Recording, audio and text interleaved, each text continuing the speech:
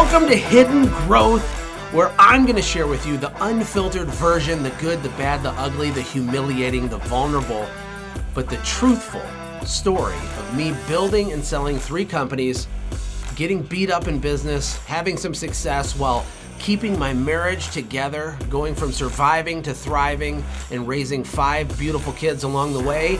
I hope you're ready. You've probably never heard anything like this before. Let's go.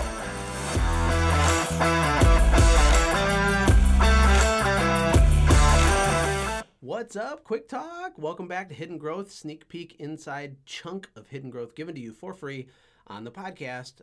Today we're going to talk about when I first started my real business and the stupid, ignorant things I did, what I learned from it, and how it can help you. There's so much more, though. I cannot emphasize to you, you need to get the full version of Hidden Growth. It's totally free, and you can get it by signing up for the Family Legacy Initiative training. It's a 60-minute training for entrepreneurial families. If you haven't done it yet, what are you waiting for? Go get it, and you get a free copy of Hidden Growth as well, which has so much more juicy stuff in it than what I'm sharing on the podcast.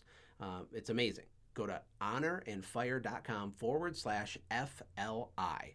That stands for Family Legacy Initiative, FLI. Honorandfire.com/FLI and sign up. I hope you enjoy this third inside sneak peek. Part 5, launching my first real business. For me, after I got married at 20 years old to Ashley, I'd say the period of 20 years old to 25 years old was kind of flying by the seat of my pants. However, I didn't feel a lot of pressure that I was doing anything wrong. I didn't feel any fear like I was taking my life in the wrong direction. As I said in the previous section, I had tried all these little business things. I still believed that I was made for greatness, that God had a call on my life. I could do all this stuff, but I was young. It's like you're young. It's no big deal. It was just me and Ashley. We'd spend our time, going out to eat and watching DVDs and hanging out together. It's funny now, having 5 kids, I often think back of that time and and I ask my wife, what did we do all day, right? Like, how did we must have had so much time, right? But we were always busy doing something. And so the big shift between ages 20 and 25, in summary, was when my wife got pregnant with our first son, Maverick. Now, this was a big deal. To give you some context, here's what happened. Around the age of 20 or 21, I got a job working for a window cleaner. And this was my first stint leaving the pizza thing since high school. But this guy had this massive company cleaning windows. At least to me, it was massive at the time. I had never even heard of such a thing. I couldn't believe people paid money for that. And I thought that's what homeless people did on the street corners, like in cities. But it turns out it's a real business. It's actually a very profitable business. And so I worked for this guy for 4 months. His name was Frank. And Frank had a lot of accounts, mostly commercial window cleaning. But let me tell you a little bit about Frank. Frank was a diabolical, wicked, selfish person. He was a bad person. And I remember working for him, watching the way that he talked to his wife and watching the way he talked to his kids and the arrogance he had and the swag. And I was kind of conflicted because he had some nice things and I wanted those nice things. And I was really intrigued by the business. But at the same time, it felt kind of gross watching this guy operate. And I only worked for Frank for 4 months. And before I quit, he actually took me to Austin, Texas. And he took me because he liked me. I had this entrepreneurial bug. I asked lots and lots of questions all the time. And, as an entrepreneur, we ask lots of questions and we enjoy sharing with other young entrepreneurs that ask questions. So he took a liking to me and he took me to Austin, Texas because he had just bought a yacht. Yes, that's right. A window cleaner was buying a yacht. Frank had bought a 61-foot yacht. It was 3 bedrooms, 2 bath, and it was this huge thing. Now, it was used. It was from the 1980s, but it was in great condition, and it was currently at Lake Travis, which is a beautiful place in Austin, Texas. Anyway, so I go down there with him, and I'm asking him questions, and I find out that he paid $180,000 for this boat. And to me, I'm like, wow, like what? Like cleaning windows? I'd already been doing it for 4 months. I could see the dollar signs. I could see the opportunity. I thought, this is the ticket. This is the deal. And I ended up quitting working for him, partially because he was just a mean, grumpy, terrible person, but partially because I could see the writing on the wall. I could print my own flyers. I could knock my own doors. I could go out and sell accounts and do it all myself. And this is actually a really common thing in this business. I think in a lot of service businesses, there's some of the employee turnovers because you get these little baby entrepreneurs in as employees. They see kind of the big picture and bail and want to do it on their own. What they don't understand is that building a business has a lot of moving parts. There's a lot of expense. It takes a lot of time. It's a whole giant, huge thing, as you well know listening to this. But I just dove right in. So what happened was I started doing pretty good. I remember sitting Indian style on the floor of my trailer with my wife next to me. I had papers all over the coffee table. And I'd sit on the carpet and I'd be scribbling, trying to figure out, all right, I'm quitting working for Frank. I left the pizza thing. Like, I'm ready to do this. I'm going to crush life. I'm going to buy a $180,000 yacht. And I was stuck. There was this math problem that was stressing me out. And the math problem that was stressing me out was trying to figure out a way to make $500 a week. That's about what I made delivering pizza. It's about what I made working for Frank.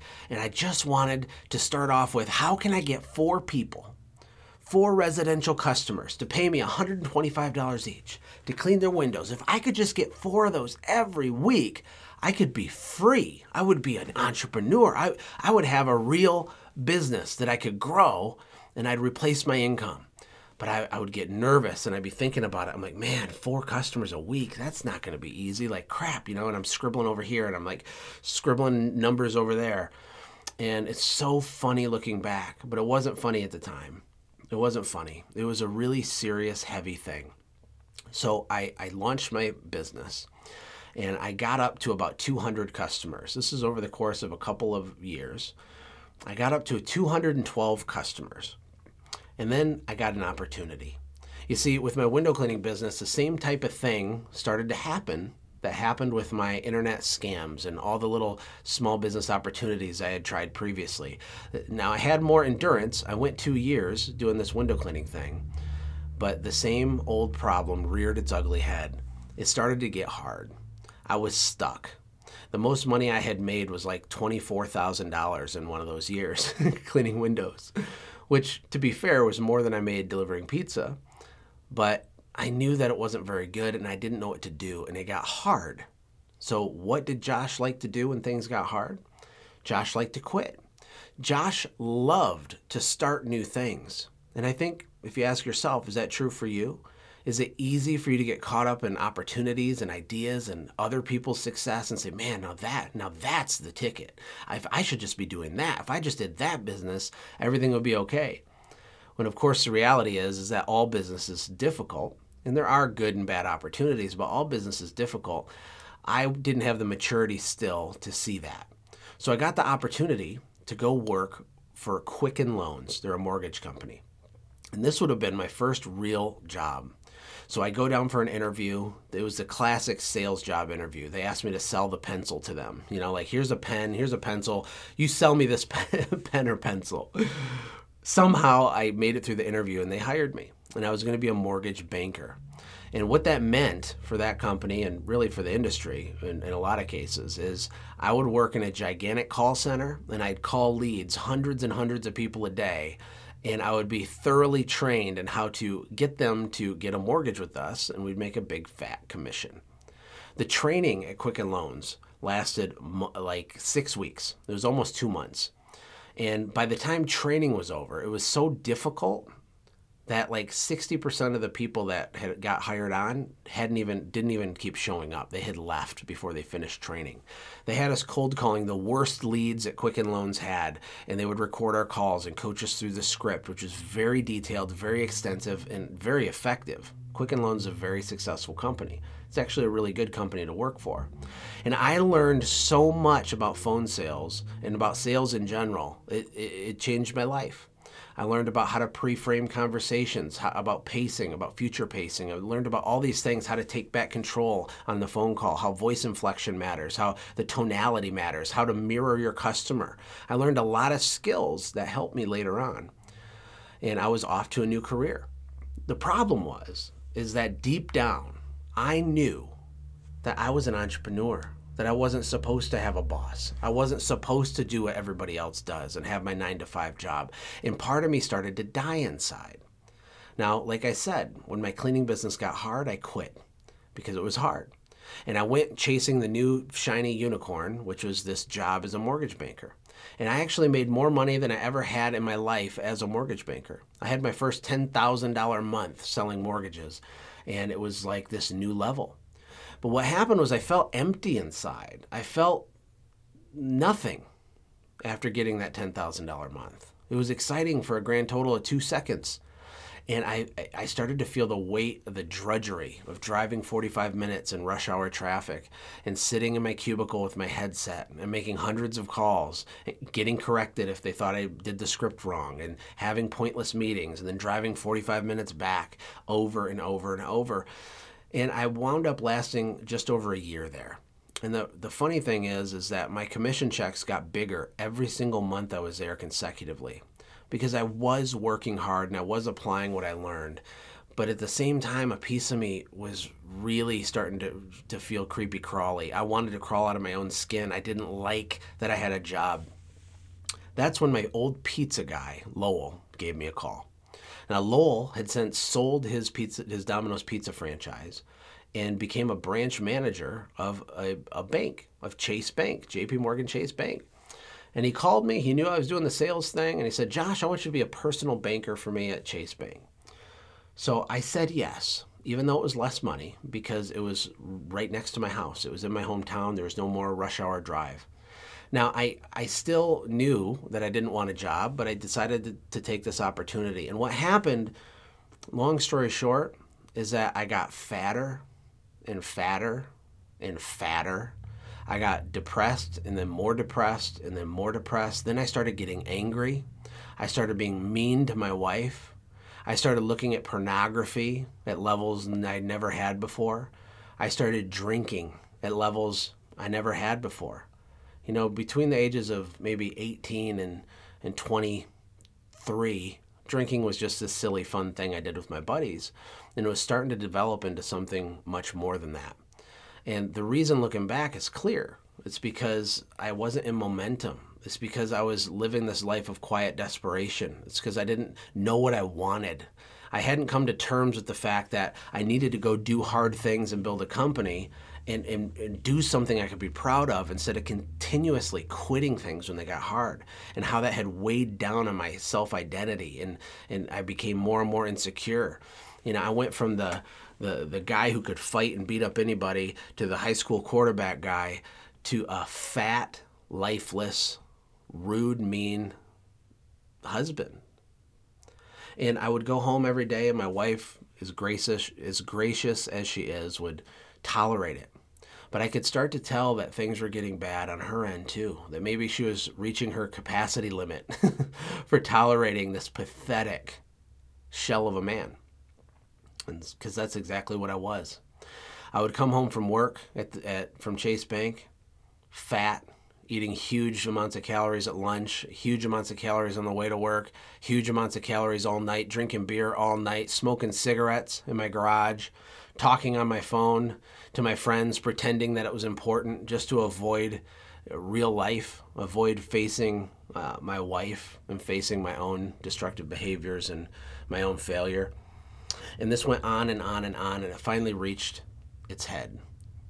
I had the argument of all arguments with my wife. It was more than an argument.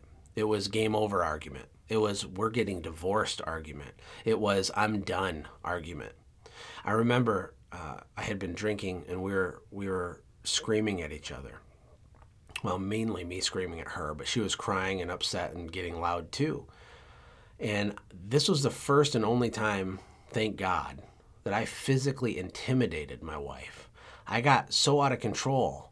I had ran up to her and put my chest on her chest and looked down at her with this rage in my eyes, and I scared her. And in the moment, I didn't care that I scared her. In the moment, my anger and rage at the universe conspiring against me, and she didn't understand what I was going through. And I went to work every day for our family, and how dare you, blah, blah, blah. Our sex life had been horrible, absolutely terrible. She was using sex as a weapon to passively tell me how much she disapproved of our life. And for me to crawl in bed at 1 a.m. after drinking and smoking and think that my fat, disgusting body deserved some sort of magical sex with her was just delusional. But that's where I was at this time.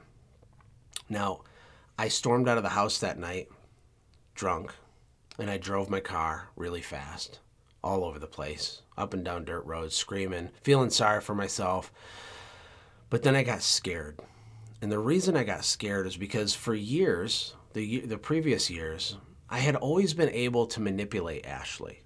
I had always been able to make her feel sorry enough for me that I could extend the timeline on getting away with something or, not taking responsibility for something. I could emotionally get her in a place where she would feel bad for calling me out on my thing because my sacrifice was so great. And how dare you not support me? And I had a way with words, especially after learning phone sales and persuasion and all these things. And she would end up apologizing to me, but not tonight, not this night. She was done. She told me she was done and that she was moving out the next day. Now, to make this part brief, the bottom line is that there's only one reason that I'm still married, and it's the grace of God. It's the fact that through all of our imperfection and the massive amount of imperfection on my end, I still had a relationship with Christ. And I was in disobedience and things were out of control and I was totally out of whack, but I still had, the Holy Spirit speaking to me and convicting me, thank God. And so did my wife. We ended up reconciling and kind of slowly, awkwardly moving forward. And over the course of that next year, she got pregnant. Now, nothing really fundamentally had changed. We just had an argument that was so bad that I think it scared both of us. And but when she got pregnant, things were really, really about to shift for me, of course for her, and big time for our business. And I'll share that story in the next section. It's when I relaunched my window cleaning business, Birds Beware, except this time, things were different. Part 6, Birds Beware 2.0. I remember when I relaunched Birds Beware, how excited I was because I felt so much more equipped, so much more mature. I had a baby on the way. I had all this two plus years of experience with mortgage banking and working as a personal banker, and I had certificates and little things I had earned, doing those jobs. And one of the first things we did when we relaunched Birds Beware, because if you remember, I had actually done that business for 2 seasons, kind of dabbling, without much direction or any idea what I was doing before I went into the corporate world. But I had built my business up to 212 customers. And I thought, you know what? I'm going to quit my job and I'm going to start back out with 212 customers. That's not so bad. I'm going to reach back out to them and at least we'll have a foundation. I'll have some runway, some financial runway to get this thing off the ground. And this time I'm equipped. This time I'm ready. So my wife and I took TV trays and we sat on our couch and we filled out these letters and we hand addressed them, 212 of them. And I remember the number specifically because this was such a significant thing. And we mailed out these letters thinking, we did it. I'm an entrepreneur again. Now I can be happy. Life will be magical. And then disappointment came. Out of the 212 customers, I got 6 of them to hire me back. That's right, 6. I don't know what the percentage is on that, but it's less than 3%, right? Less than 3% of my actual original customers hired me back. Maybe they moved, maybe I did a bad job. I don't know why, but that was the reality. And that only gave me a couple days worth of runway, not a couple months worth of runway. So instantaneously, the pressure was on. Now, I still stayed optimistic and I started doing some hard things. I started knocking doors. I started getting some work. I started going after it. Certainly with more aggression and seriousness than I had before because my capacity had increased. And one of the things I think all of us, when we look back at our life, anybody that's achieved anything, is you look back and you can see these periods of time where your capacity increased. Not like your capacity for how much revenue you do per month in your business. I mean your personal mental capacity, your ability to carry the weight of stress. Some of you that are listening to this will have a certain amount of stress. And to you, it's like the weight of the world on your shoulders. But, I could swap you out with a different person who's already went through that and blown past the stage that you're at. And I could put the exact same weight of your current situation, the weight of the world, I could put that on their shoulders and they wouldn't even notice that it was there. And it's because they have a larger capacity. Of course, the way that you get larger capacity is by continuously stepping outside your comfort zone, taking risk, failing, having grit, getting up and never ever quitting. And during those dark times is when you're actually increasing your capacity. And maybe for you, you're increasing your capacity right now and you don't even know it. So it was nothing legendary, but it was noticeably bigger, probably because of the responsibility of having a corporate job, of more structure in my life, of making more money than I had before, and especially the fact that I had a baby on the way. Now, the first year was terrible. We almost starved to death. I didn't have a lot in savings to begin with because even when I was making money, we had bought a new house and I spent it. I spent it on all kinds of things, right? The optimistic young person. No, I'll just make more money later. So we ran out of money very, very quickly. We had to live on beans and rice, as Dave Ramsey would say.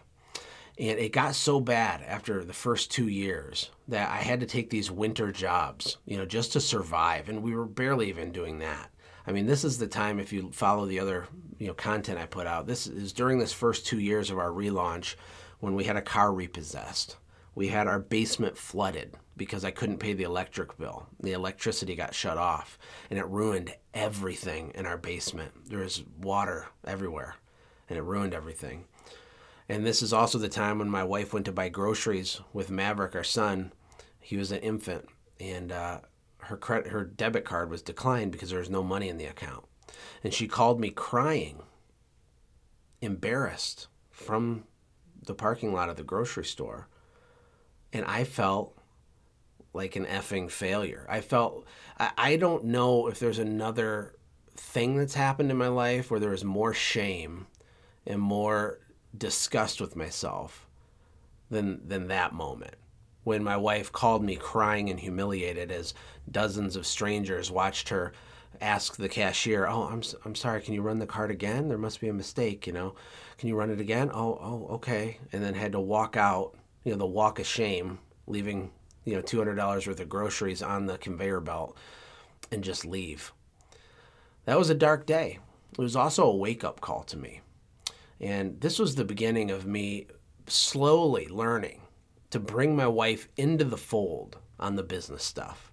I had demanded that she, blindly support what I was doing, that because I felt serious this time, things would be different and she should just take that at face value and follow me into the sunset. But yet she didn't even know that there was no money in our account because I had painted a picture that wasn't true to her. And she had no idea what was going on. I was still drinking at this time. I was still not healthy, although I had lost weight because working outside cleaning windows makes you lose weight. However, even if you're skinny, that doesn't mean you're healthy, does it? I was certainly not healthy. I was smoking still, drinking still. It wasn't as dark and out of control as before, but it was still a major, major problem. And for the first 2.5 years of the relaunch, things were bad and hard. And it was year 2.5 when I discovered the concept of business systems. I've talked about this so much on my podcast and on different webinars I do. This is a big turning point for us. I was browsing some online internet forums and I came across this community of other cleaning businesses. And my head exploded because I'm like, what? There's other people? I can talk to them? Like they'll relate to like the things I'm going through. I can learn and get tips and tricks and life hacks and all this stuff. And I got obsessed and I read everything on there. And then I started realizing that there are a lot of people making a lot of money cleaning windows, but not Josh, not me. And there was this one post by a guy named Kevin Dabrowski. This is years ago. And he talked about how he had his first $30,000 month cleaning windows. And when I read it, I got angry, which is weird because it was like midnight. I'm in my basement, like on the computer, reading all these threads in this forum. And I'm mad because I think he's lying, because that's impossible. As hard as I've been working, that is not possible. It's mathematically impossible. You cannot make $30,000 cleaning windows in a month. That can't happen. Screw you, Kevin. You're a liar. That was my mindset. And then I started reading the comments under his comment, or under his post. And people were saying things like, "Oh, that's awesome, man. Way to go." And someone else said, "Man, I remember the first time I had my first $30,000 month, Kevin. Keep at it, buddy. You're doing great." And then there was another one and another one. And I started to think, oh my gosh, wait, what? He's not, like, how are they all lying? Well, no, they're not all lying. So then I went from anger and I went into like denial. Like, well, maybe in his market, things are different in his market. It was easier for him. In his circumstance, things were easier. Long story short, I had a wake-up call that the upside of this business was a lot bigger than I had really been thinking, as I had been grinding it out for 2.5 years, having cars repossessed and failing. And I started learning more about systems. There's a famous book called The E-Myth by Michael Gerber.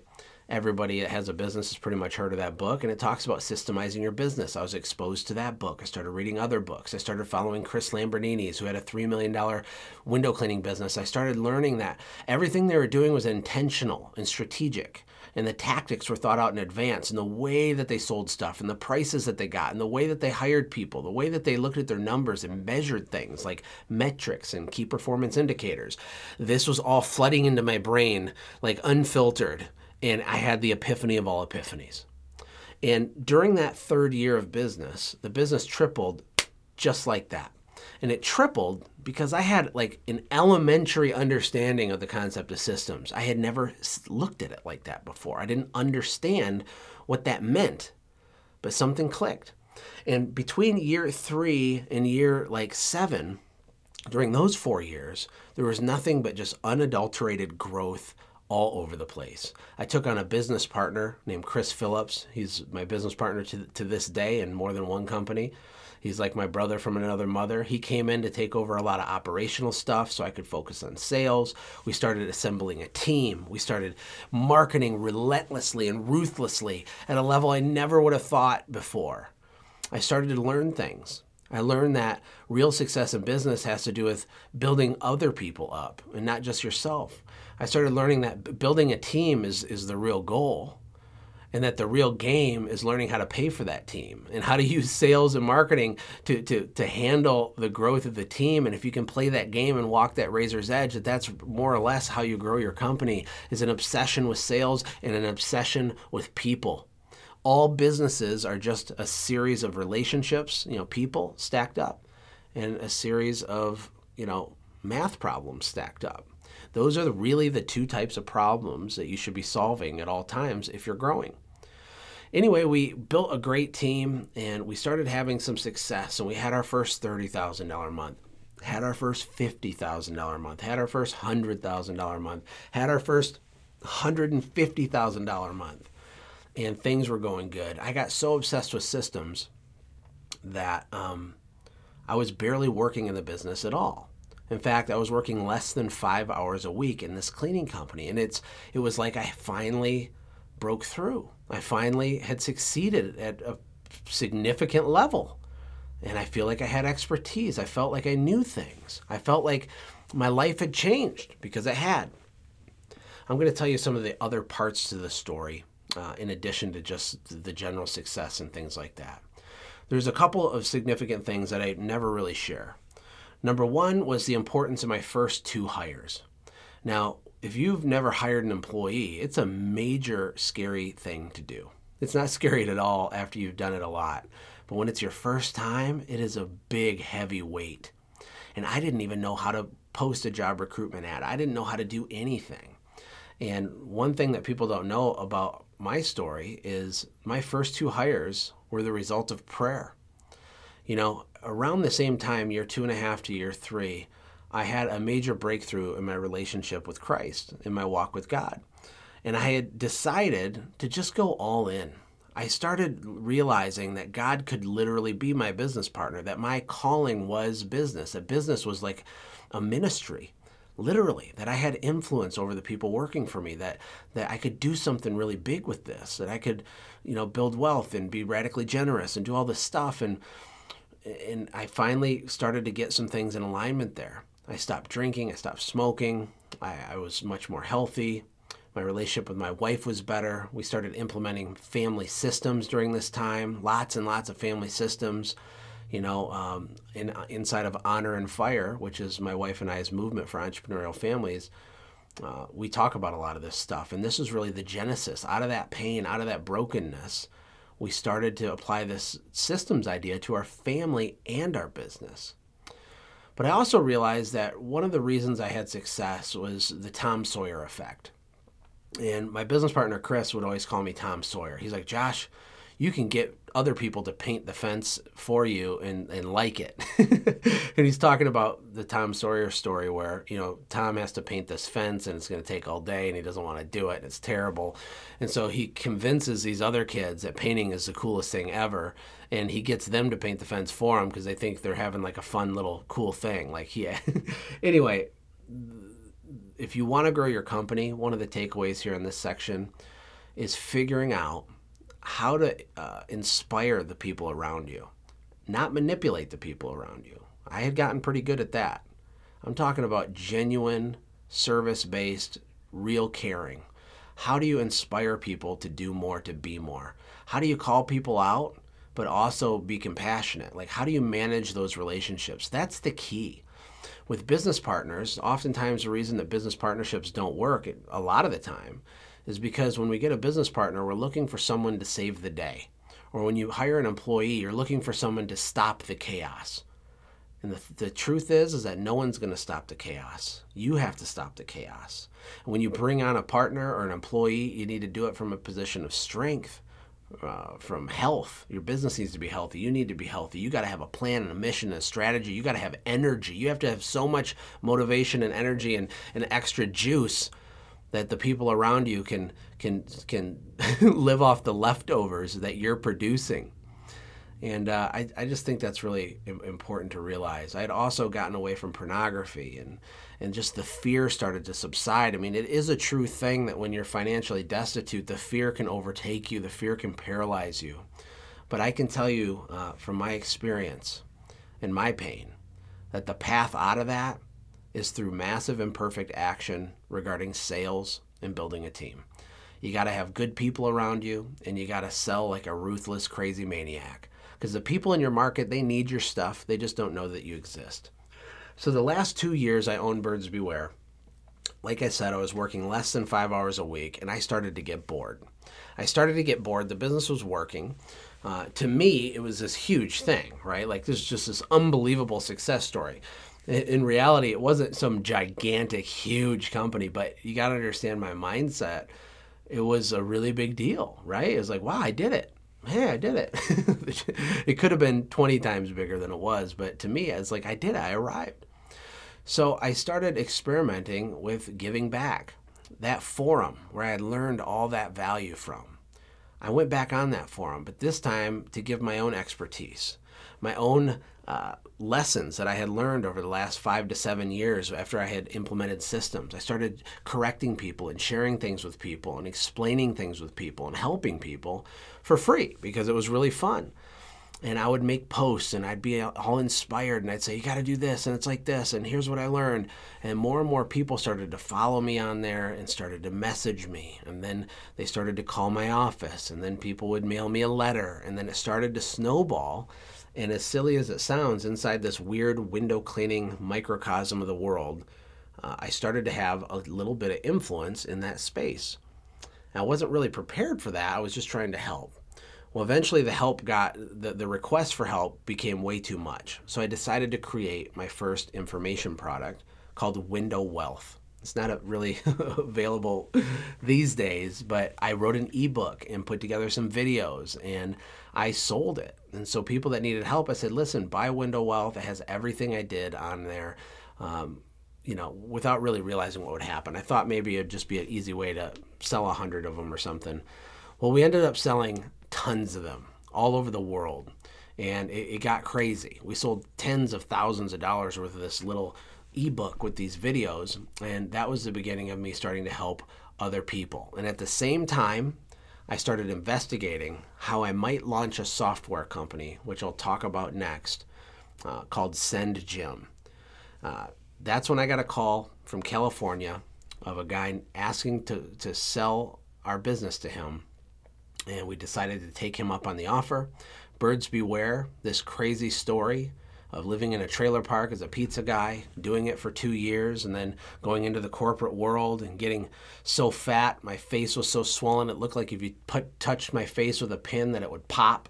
Getting so unhealthy and depressed and drunk and just angry and almost getting divorced and relaunching Birds Beware.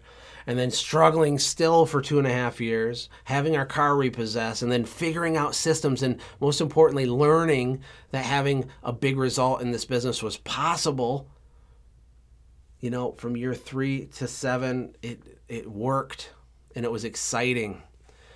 And then the last 2 years when I was bored, I got my next big opportunity, and it was to sell this company and to go on to the next thing. I had been selling my window well thing. I had some ideas on what I might do. And so we took them up on their offer, and we sold the business.